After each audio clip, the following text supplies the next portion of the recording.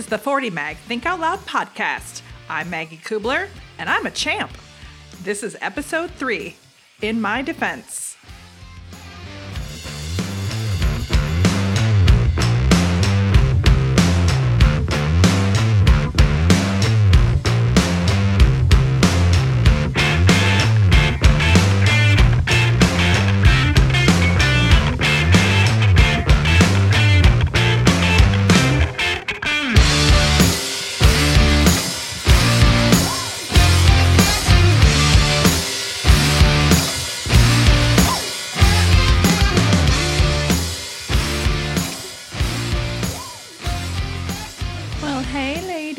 How are you? Hope it's all going well on your end, no matter where you are and when you're listening to this. I just hope you are as happy as can be.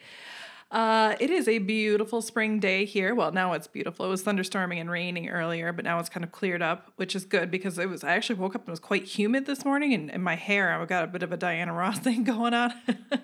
I'm glad I have not set up any kind of video recording for these kind of podcasts yet. So right now I have a face for radio. We'll just leave it at that. I hope you guys are doing okay. And I'm stuck here. I'm in quarantine. I was in the States recently, and here in Germany, they're still making you quarantine. Well, I guess kind of most places in the world, but here in Germany, I have to quarantine when I come back from the States because it's a risk area. So I'm just kind of sitting in my house, and you are keeping me company today by way of this podcast. And I thank you very much for listening. Even if you're listening to this like 6 months from now or 2 years from now. Oh, like 2 years from now, I bet you're going to hear this, and you're going to hear all this talk about quarantine. You're like, oh, I remember that. At least I'm hoping it will be a far gone memory by the time, 2 years from now comes by. But cool. Anyway, I'm really stoked about today's podcast, partially because, well, I just like podcasting. And secondly, because you're going to learn something new about me today in my essay. And it's something really important. Something that everybody has ever known about me since I was quite young. All the way through high school, college, when I was in the Navy. I've made many friends internationally. I've been an expat for a long time, so I have expat friends kind of all over the place, and everybody knows this about me. I am a huge Green Bay Packers fan. Huge. So the games here, I've been still kind of diligently watching the games, kind of a little less so since my son was born, but I used to never miss them because quite often, because the Packers are awesome, so they would play in prime time. So that meant that they would kick off at like 2 o'clock in the morning here or 1 o'clock in the morning. And that meant I kind of had to pull an all-nighter to watch any of the games. And I used to do that religiously. I never missed a game. But since my son was born and I do enjoy kind of sleep on occasion, I don't do that. I only do those for like the big games, if it's playoffs or a division rival or the Super Bowl, even though we didn't make it this year. But yeah, I'm a huge Green Bay Packers fan, and I'm kind of excited to get into the essay. I'm excited for you to hear something about my Sweet 16 and the fact that I'm a Green Bay Packers fan. And hopefully you'll understand my point, and I'll visit that after I read the essay. But for now, the essay coming up next.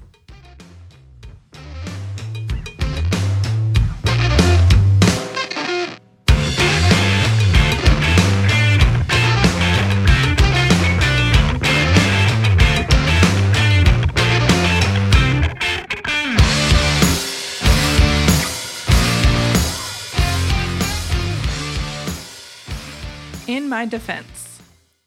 The difference between defending and standing up for myself. They say defenses win championships, but they also say the best defense is a good offense. I guess it all comes down to who can last longer. Anybody who knows me knows I'm a huge fan of the Green Bay Packers. My school friends knew it, my Navy friends knew it, my international friends know it. If you're stuck for a gift idea for me, you'd be safe with something green and gold, or really hot shoes that I pick out myself. In fact, tickets to my first ever Packers game was what I was given for my Sweet 16. It was 1996, the season they won the Super Bowl under Brett Favre. My parents, my 4 brothers, and I packed into the family minivan with our suitcases and green and yellow face paint for the 5+ hour drive to the Pontiac Silverdome. We hated the Lions and were ready to watch the Packers kick some ass. They didn't disappoint. I vividly remember much of that game. The flashy lights, my brothers making it on the Jumbotron, the roar of the crowd when the Packers took to the field. I remember my parents stepping away during a break to go buy us snacks, only to miss a zippy Desmond Howard 92-yard kickoff return for a touchdown. And then there was Brett Favre slinging the ball all over the field, racking up points to the glee of us all wearing cheese on our heads. We far outnumbered the home team's fans. We relished in every point the Packers put up on the board. We cheered from the stands as our heroes celebrated on the field. The Lions fans, as they do, streamed out of their seats in disgust with much of the second half remaining. Well, except for the one man behind us who would bellow, "Who cares?" each time we leapt to our feet per score. I remember them all, which was a lot. Final score, 31-3. It's interesting, though. The razzle and the dazzle of a high-scoring offense led by a gunslinger character like Brett Favre is obviously memorable. But what about the other half of that score? What about the minuscule 3 points the defense allowed? Why don't I remember that?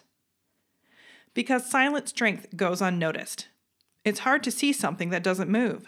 Standing up at the line, protecting the space behind it, and conserving power is hardly flashy.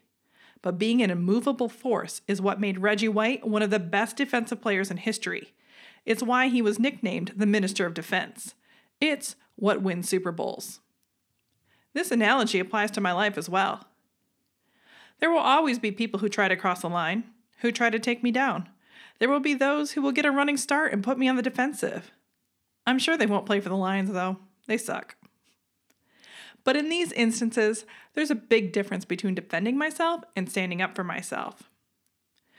When on the defense, it's enticing to go chasing after people, explaining myself, insisting I'm not what they say I am, lashing out, blaming. It's taken me some time, but I've often found this is a dangerous act of futility. One that just has me flailing all over, wasting energy, and probably has me losing anyway. It's like getting burned on the blitz. Standing up for myself, on the other hand, is empowering because it's about maintaining integrity. While it's not easy and can be tiring, the job isn't complicated. It's simply draw a line, stay in position, protect your space, save your energy. Standing your ground is much more effective in the long run. And that does win championships.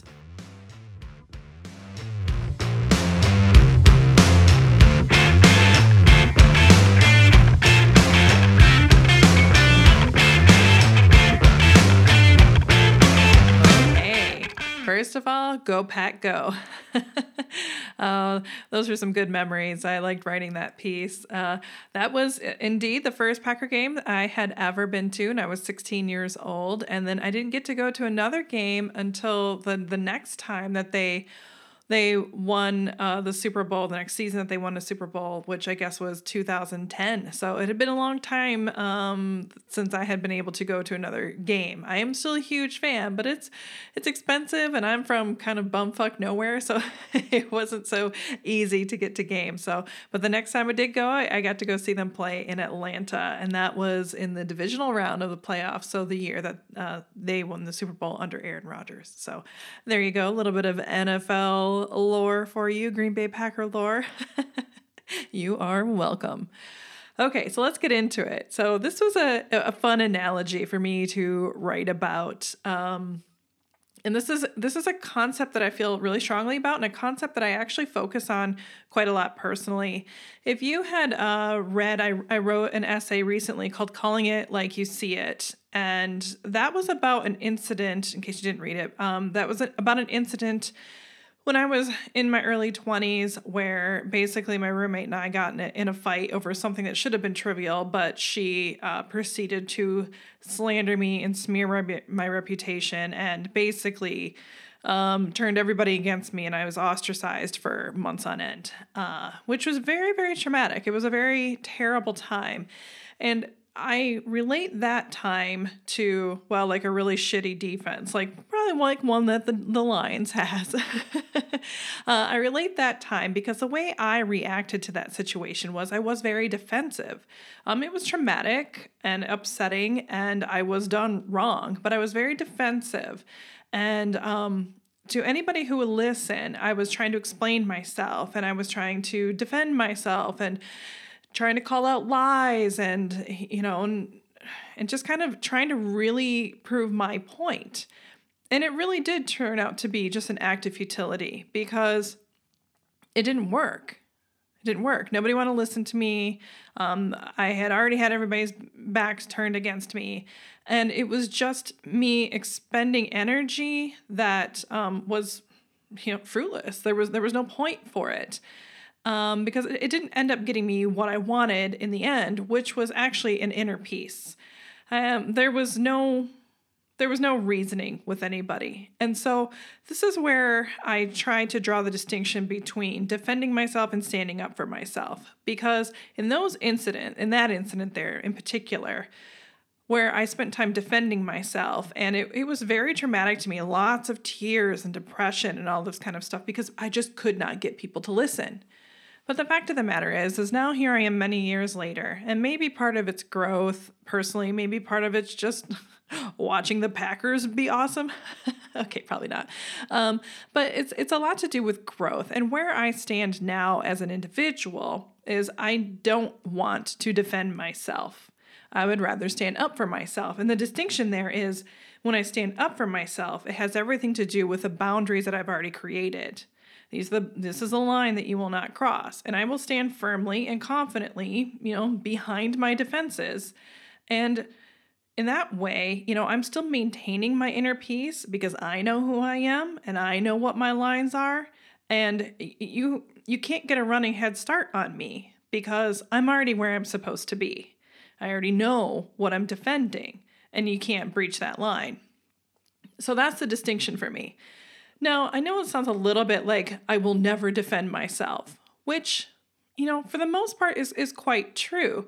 But there is a spectrum there, as with everything. Nothing's really ever that black and white. There is a spectrum there because I do believe that it also depends on the importance of the relationship with this particular person that you might have. There are people that I care about who I really concern myself and care about what they think about me. And so if I were to be unjustly accused of something or labeled or judged or criticized in any sort of way by people who mean something to me, then I might get a bit more explaining or trying to get validation or something like that. And, my boundary has shifted a bit, but that's because I care about the mutuality of that particular relationship. But, case in point, I had a woman, I think I expressed this in my latest essay or my last podcast. I had a woman on Facebook call me cold and heartless because I preferred, I wanted my son to go back to school as opposed to concerning myself with everybody who had died with COVID. And it's not that I'm not concerned about everybody who's died with COVID, but it is a concern as well that my son go to school. Anyways, I'm not trying to defend myself over that position. But the fact of the matter is this woman called me cold and heartless. Now, she is of no consequence to my life. None whatsoever. And quite often I see these Facebook wars start where people get into, no, I'm not, yes, you are, no, I'm not, or I am not this, and really get into explaining their position and really who they are. Well, I have no interest in explaining myself to an internet stranger. I merely drew a line and said, you have no right to speak to me like that. That's offensive. Have a great life. And that's as simple as it is for me. So yeah, there is a difference between defending yourself and standing up for yourself. And I try very hard to stand up for myself. And it's a judgment call too, because it does depend on the importance of the relationship to you. So, and another thought that I have about this whole concept of this is between defending yourself and standing up for yourself. This is a concept sorry, remix. This is a concept that's based off of power dynamics. So when you're in a defensive position and you are defending yourself, it's kind of like an acceptance that you are in the lesser power position and you are trying to regain power and regain control of the situation, which feels good and it makes you feel like you have some sort of control, but it's exhausting. You will burn out. You will suck like the lions. And what's the point? What is the point you're trying to reassert dominance? Because really, at the end of the day, the power that I feel like I want to feel is one that is immovable.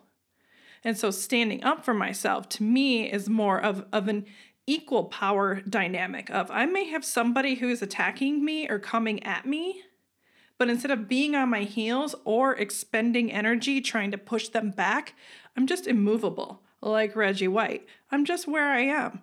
And that has staying power. And in terms of staying power, in the personal sense, what I feel like that avoids is depression. I feel like that avoids, like this, if you start looking at yourself as though you are a terrible person, if you are immovable by what other people might say about you, you have unchinkable armor. And that goes the long distance. That wins championships, my friends. I hope you like my point. I hope you like my analogy, and I hope you would stay in touch. You can follow me on Instagram at the40mag, or please sign up to my newsletter at the40mag.com/newsletter. This stuff will come right into your inbox. You don't even need to be reminded. I'll be right there creeping at you. Maybe it's like a cheese head on my head or something like that, my face painted. Thank you so much for listening, and I look forward to thinking out loud next time. See you in episode 4. Cheers. Just a thought. Standing up for oneself is about well-established boundaries. No defense needed.